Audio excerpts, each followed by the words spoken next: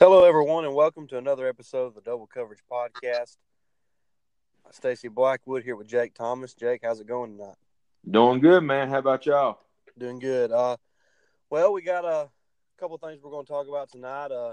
Obviously, we're kind of getting down the back stretch of the college basketball regular season, and Alabama's coming off a two-game winning streak since the last time we've recorded a podcast. They got a win Saturday at home against Vanderbilt. And then went on the road and got a big win against South Carolina, who had played well in conference play. So that was a good win for for the team, and to kind of get back on track and kind of help their positioning when it comes to the NCAA tournament. Yeah, it was a good game.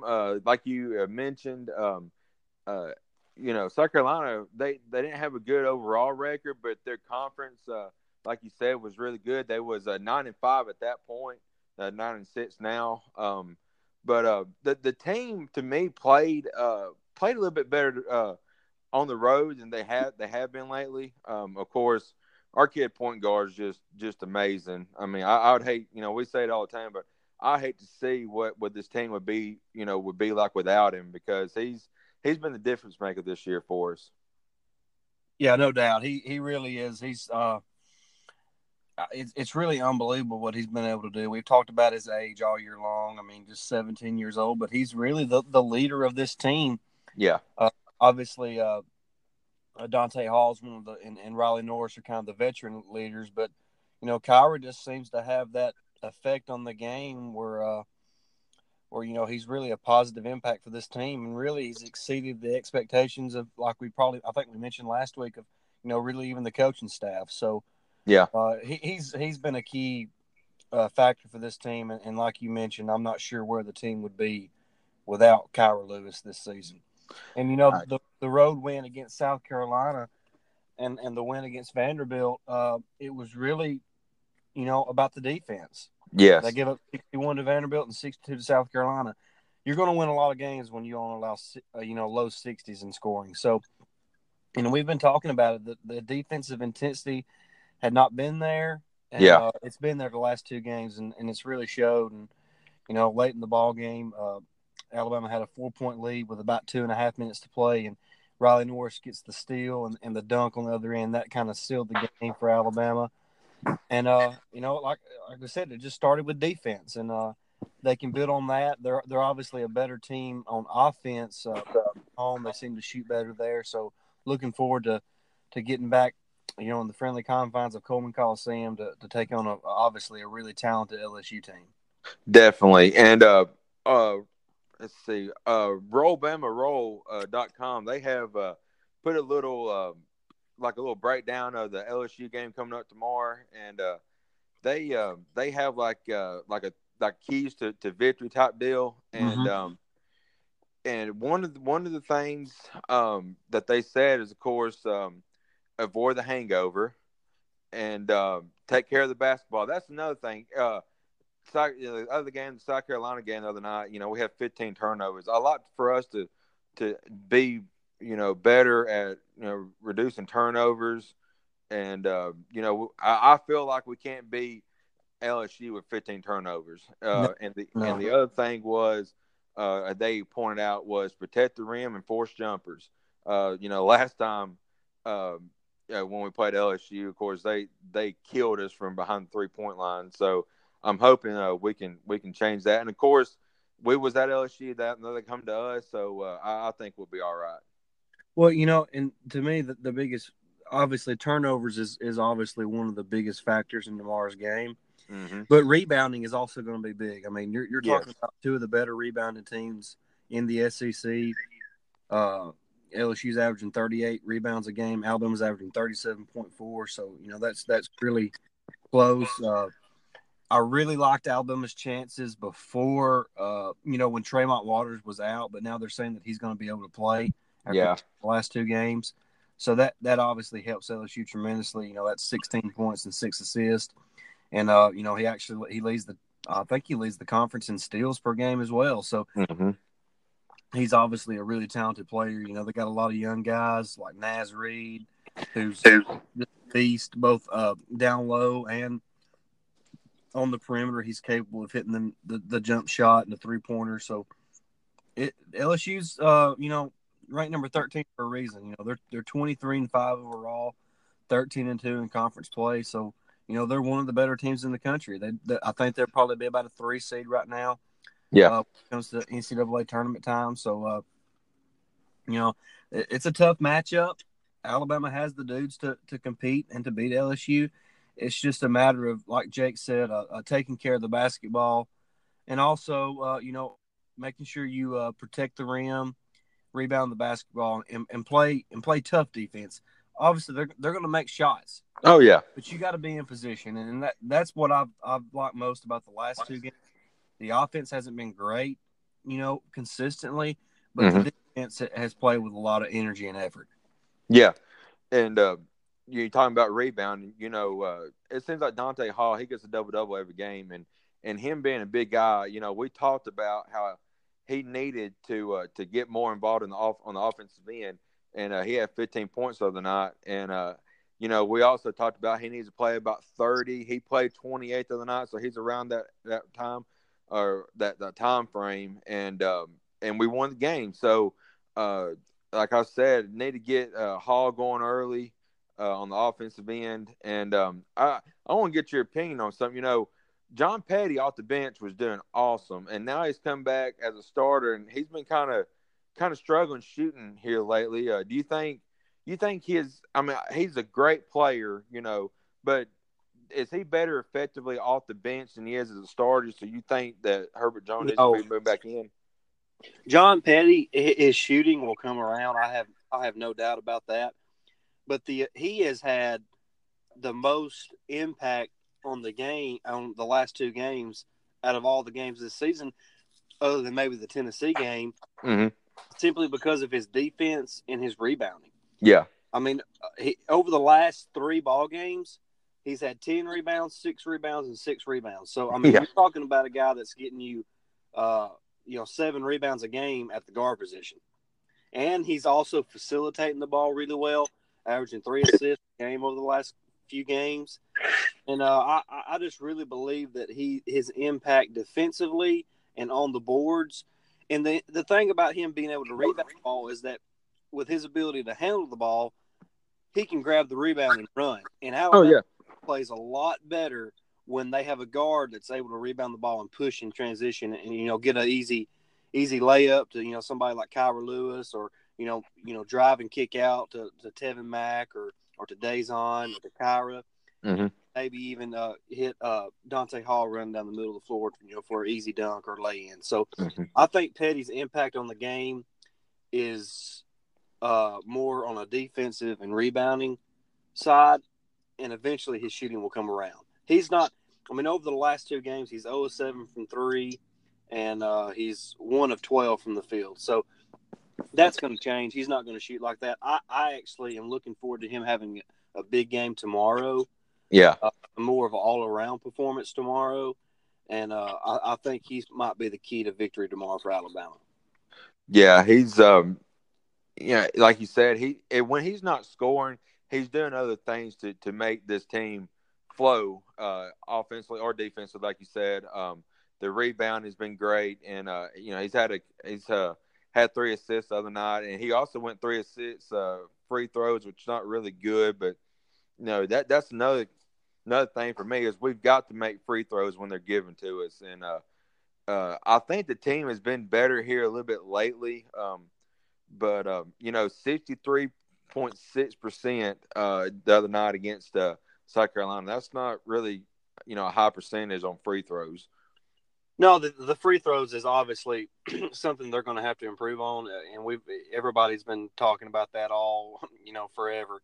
Yeah, it just seems like they're cursed when it comes to free throw shooting, and they started out, I think it was like 2 of 7 or 2 of 9 from the free throw line. So they did make their free throws kind of down the stretch. That kind of helped them seal the victory. But the free throw shooting is really frustrating. They have guys that can shoot the ball really well. Like, there's no reason John Petty should be, below 82 to 85% in free throw shooting.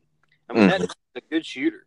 Yeah. So it's frustrating to see the free throws, and Kyra and Dante and Dazon are really about the only guys that you can rely on from the free throw line, on a consistent basis anyway. Yeah, and Ingram didn't even get to the free throw line the other night, so he only had 2 points as well, but he only played 16 minutes. But yeah, he was injured, and he didn't yeah. come back, and he's a game time decision tomorrow. Mm-hmm. But I'm not sure what they're going to do. It'd be nice to have another guy on the, be available. So I don't know how that's going to work. I don't know if they'll maybe try to insert AJ Jr. more or what they'll kind of do. But I like the way, something to point out over the last couple of games. Avery has really shortened the bench. He's really only playing about 8 guys. Mm-hmm. And Galen Smith had to play the other night because they had foul trouble with Giddens and Hall. And then also, I believe was Herb Jones had some foul trouble. Maybe it was Tevin Mack. There was it was Herb. Had 4 fouls in the game, so it was Avery had to send in Galen Smith. But Giddens has played really well. He has. He's knocking down jumpers. If he can get you any points, that's a benefit for Alabama. So anytime he gets on the board, that's big. I would like for Dayon to be able to play tomorrow, but we'll just kind of see what happens tomorrow. Avery said today it's a game time decision. Yeah, and you talked about Giddens. Giddens, I was going to say, he's improved a lot here the past couple of weeks. It seems like, and he's getting a little bit more playing time than Galen Smith is. But I'm glad that we shortened the bench a little bit. I think playing like all them guys was kind of hurting the starters per se. And but since Avery Johnson Jr. Has cut the bench a little bit, it seems like we're playing more team basketball than we had in the past. Yeah, like Herb Jones the other night, he played 24 minutes, but he only had 2 shot attempts. Yeah, he was 1 of 2 from the free throw line. He did make a jumper, it's always good to see him make a jumper. When he shoots with confidence, he's a very capable scorer on offense. I just don't. It's obviously a mental thing that he's dealing with right now when it comes to shooting the basketball, because he's hovering right around 49% from the free throw line, which is just not very good. He's only made 3 3-pointers on the season. So it's just it's hard to gauge Herb Jones on the offensive end. Obviously he's a pretty good facilitator of the basketball. I think he's averaging like 2 assists a game right now, but he had 3 the other night. It's just about, each guy kind of playing their role on the team, and they seem to be figuring out with the bench being shortened, what's expected of each. Yeah, and we talked about Herb Jones. He, like you said, what we said earlier, he's when he had the ball in his hands, he's a good facilitator, like you said, of the ball. And it just seems like here lately he hasn't been able to get the charges like he was early in the year. He had 4 personal fouls the other night, but I think he'll continue to improve, and I believe Norris as well. I believe Norris can come off the bench tomorrow and have a big game. Yeah, Norris is he's really been a consistent player this season for the most part. I mean, he's had a couple games where he hasn't, performed, but over the last 3 games, he's had 11, 9, and 9. I mean, that's very good for a bench player and a role guy like Riley Norris. Mm-hmm. He just brings a different type of mentality. He's that veteran guy who's going to give everything that he has, and like Jake mentioned, he has a chance to play a pivotal role tomorrow in the game against LSU. Mm-hmm. And, I know we talked about shortening the bench, but one guy I would like to see a little more of, he hasn't played in the last 3 games, and one of those was because he was sick, and that's Alex Reese. Yeah. Alex Reese is one of the best shooters on Alabama's team, and I know he's struggled the last month or so, but the first month or month and a half of the season, he was playing really well and was probably our best bench player. Yeah. So I would really like to get Alex Reese back going, and hopefully, I mean, he's a talented guy. He's a good shooter. He's He's an 80% free throw shooter. He's 34-43 from the free throw line this season. So he's 32% from the 3-point line. So he's a guy that needs to get on the court. I know he's kind of a liability on defense. He's not a great rebounder for a big guy, but he can stretch the floor on the offensive end. And I think to get some more firepower on offense, it's important to get Alex Reese back on the court and back in the swing of things to kind of take this team to the next level. Yeah, and one thing that actually concerns me is, South Carolina shot terribly the other night. They only shot 30.8% from the field and went 21.1% from the 3-point line, and they only lost by 6. That kind of concerns me a bit. But we did talk about how Alabama defensively has stepped up here lately. So tomorrow, I expect Coleman Coliseum to be packed out. And I think that we can make some noise, and I believe that we're gonna pull the upset tomorrow. Yeah, I feel pretty confident about the game. That's when you feel confident about Alabama basketball. That's usually when they let you down. So right. But I want to touch on Alex Reese for 1 second. The first couple months of the season, he had 4 games where he had 10+ points. He had a 12-point game, a 15-point game, a 14-point game, and a 19-point game. Since January 8th, he has not scored in double figures. Oh, wow. I think it's important to get him back going. And actually, the last time he scored in double figures was when we played LSU in Baton Rouge. He played 18 minutes and had 12 points and 4 rebounds. That's really he was 6 of 6 from the free throw line and 2 of 4 from the 3-point line. So maybe he's got a good matchup in that game, and maybe he can get back on the floor tomorrow and contribute to this team and maybe help them pull the upset. Man, I hope so. That would be huge, especially I think we got 3 games left, and 2 of them's at home, right?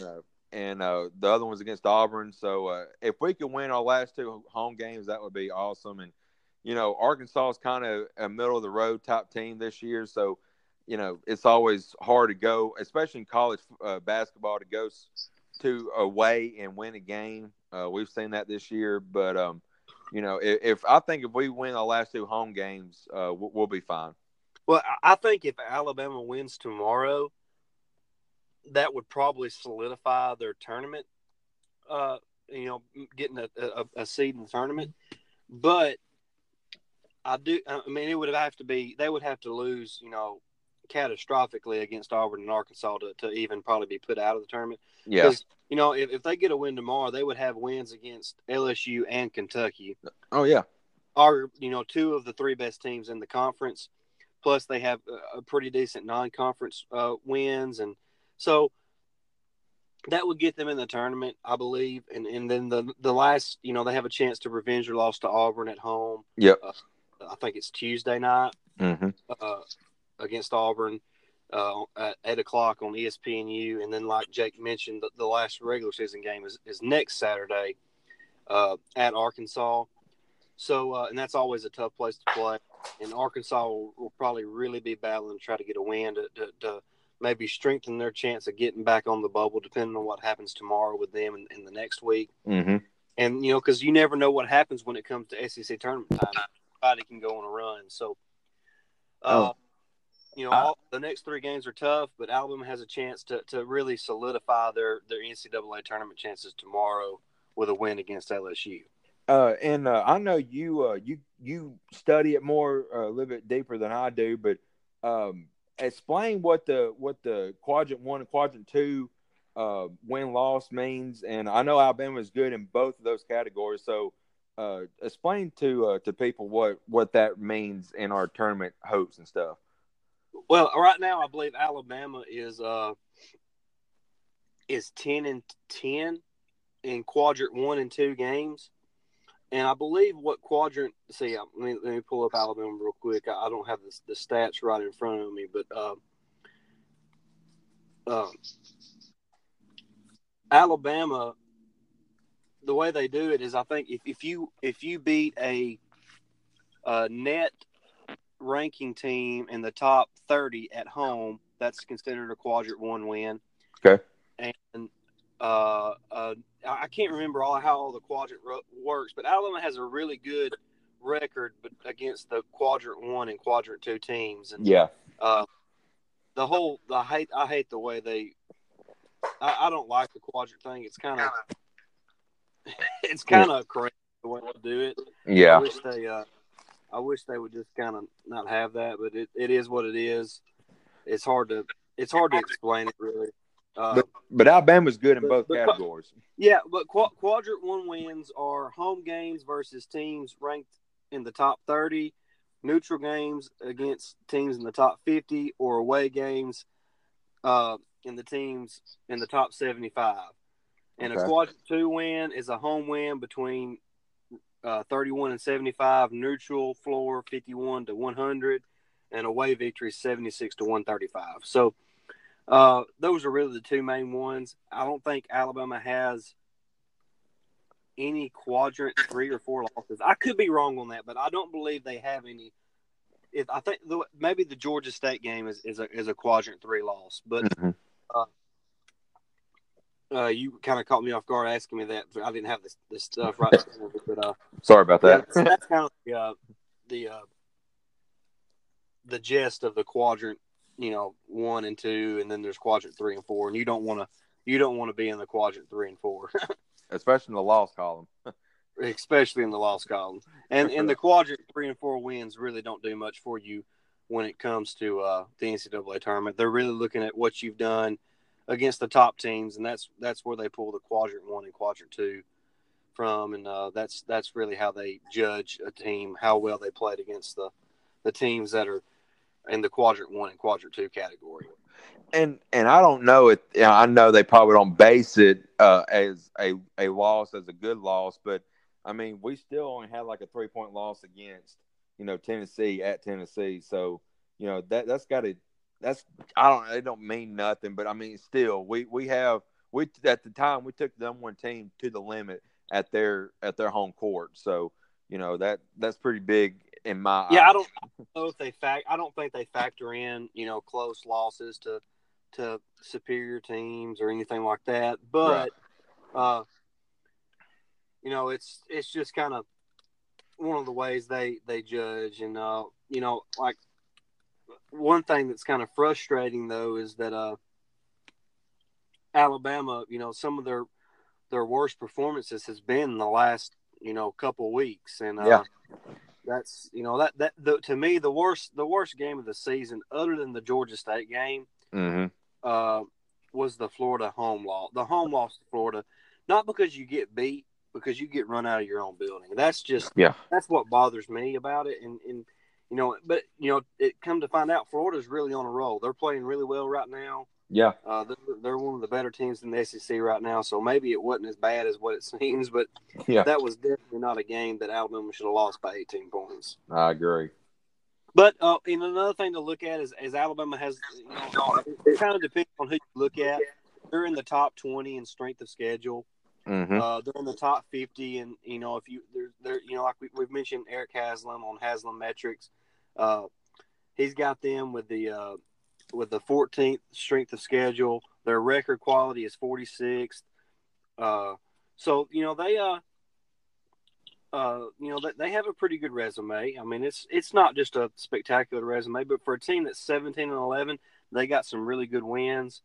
And a win tomorrow would, in my opinion, almost solidify a spot in the NCAA tournament. I agree 100%. But before we sign off, we kind of want to talk about obviously the big free agent signing this offseason with Bryce Harper signing with the Philadelphia Phillies for, was it 13 years, $350 million or $330 million? Yeah, $330 million. That's insane. The money is not what's insane to me. I mean, obviously the $330 is insane to me. Yeah.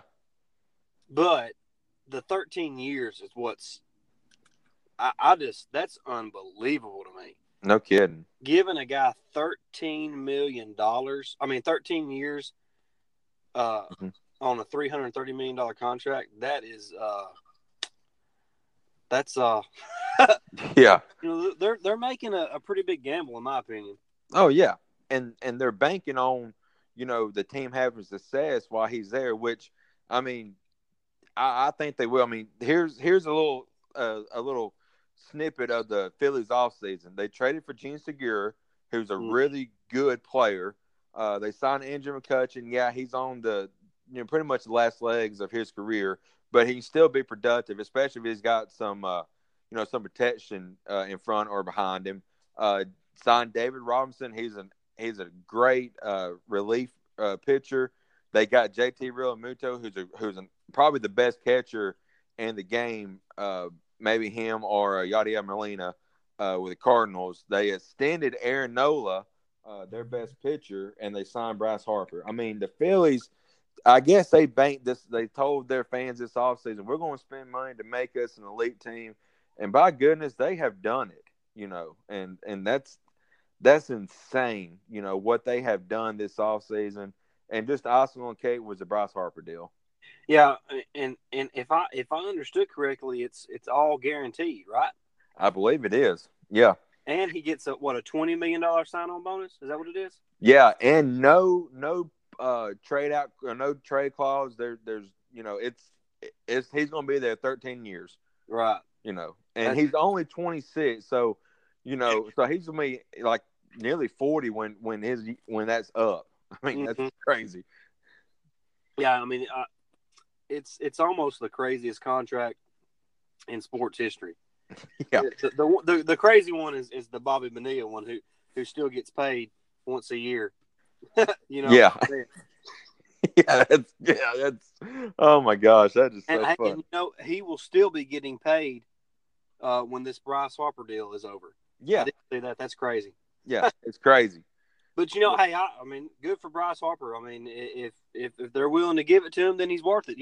People talk. I hate when people say nobody's worth that. Right. Because I mean, when you look at it from a personal perspective, do I think that any person is worth $25 million a year? No. The person who's giving them that money, if they think that, then evidently he is. Right. So. Good for Bryce. I'm happy for. I'm indifferent to Bryce Harper. I'm neither a fan nor a hater. I'm indifferent to him. He's a heck of a baseball player.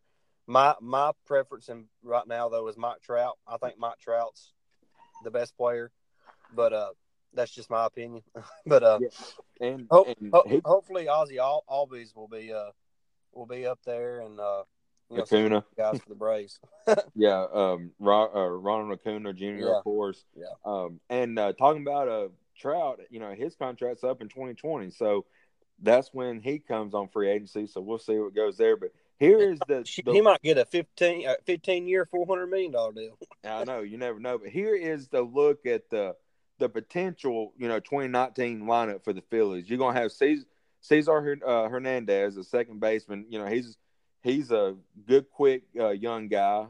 Gene Segura, we talked about him. He's a really good shortstop. Mm-hmm. Bryce Harper, Ray's Hoskins for them. He was a great young first baseman for him. JT Realmuto, Andrew McCutchen, Dale Herrera, and Maikel Franco. So, I mean, that team is loaded. And, they still got, like I said, Aaron Nola and Jake Arrieta in their rotation. So yeah, but after that, it's a pretty average rotation. It is. That could be the only thing that could keep Philadelphia from maybe winning at all. Yeah, they'll probably win the East. Yeah, but it's still going to be hard for them to win a championship with that rotation, in my opinion. I could be wrong. They got like Jake said, Aaron Nola and Jake Arrieta, and I think Vince Velasquez or how you say his name, Nick Pivetta and Zach Eflin. So yeah. They're all just average everyday starters. Last year Velasquez was 9-12 with a 4.85 ERA. So that's not really ideal. Mm-hmm. I don't know if they're going to go with a 5-man rotation, but I'm assuming they will. But if Arrieta and Nola are their only guys, that's really gonna, guys that you can really count on. Mm-hmm. That I think come postseason time, that could cause them some trouble. Yeah. Chasing the championship. Oh yeah, because you can almost guarantee that Nola and Arrieta is going to, in a 3 or 4 or 5 game series, you can almost guarantee that one of them is going to get back up in a crucial spot if it comes down to it. But you can almost guarantee those 2 guys are going to win their games. But you got 3 that's kind of iffy, so Right. it's going to depend on if they wild card. The wild card now is set up for, 1 game and then you're in. So, but I mean, if something does happen, I mean, me and you both are Braves fans, and I've been harping on them, all off season about the kind of season they've had. But if something does happen and they do win the East, Phillies win the wild card, well, they got to play in.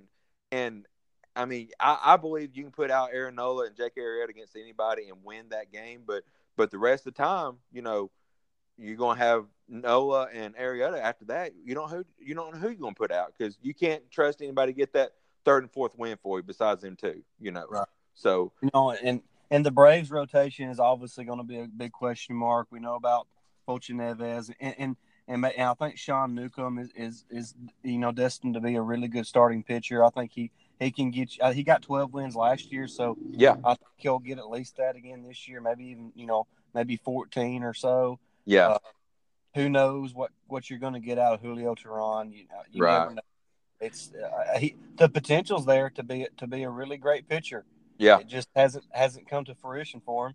And of course, Touki Toussaint, the young guy, I think he'll probably be the last spot in the starting rotation. Yeah. So we'll see what he can do. The 22-year-old guy from Coral Springs, Florida. He was 2-1 last year with a 4.03 ERA. So we'll see. I think he's got tremendous potential. Everybody thinks he's got tremendous potential. So, I think the Braves really have potential to have 3 guys that they can really rely on. Yeah. I'm telling you, starting pitching is still, a lot is a major part of the ball game. Yeah, I agree. And as far as the lineup goes, you know what you're going to get out of Freddie. You know what you're going to get out of Ozzie and Ronald Acuna. And I'm anxious to see what Markakis can do. And obviously Josh Donaldson, he signed the big signee for the Braves this offseason. So, that's really coming up. When is opening day? I've looked at that earlier today. It's like the 1st of April, I believe. Yeah, I know. I looked at the date today. Yeah, I can't remember. I actually think it's the last one of the last. I think March 28th is opening day. Now Yeah. I'm not sure that's when the Braves play, but I know that's when opening day actually happens. And actually all 30 teams are playing on March 28th. So Oh wow. So that's opening day. So you're talking, 4 weeks. Yeah. It's right around the corner. And we'll be bringing you that as we bring the podcast and kind of keep you track. Mostly it's going to be about the Braves, but we'll talk about, kind of the highlights of each week of what's kind of happened throughout the major leagues. And obviously the NBA playoffs are going to be starting soon. And I think there's around 20 games left or so in the regular season. So, and we got the Masters coming up. Yeah, and the Masters are coming up real soon. Yep. So there's a lot of stuff happening. March Madness, the Selection Sunday is March 17th. So just a couple of weeks away from that. So we can't wait to bring it all to you. Like always, we appreciate the support so much. Make sure you follow us on Twitter at @DoubleCov_pod. And use the hashtag double coverage when you tweet at us if you have any questions or comments or whatever. You can follow me, Stacey Blackwood, at Blackwood89. And I'm at JTH Double Cover 1.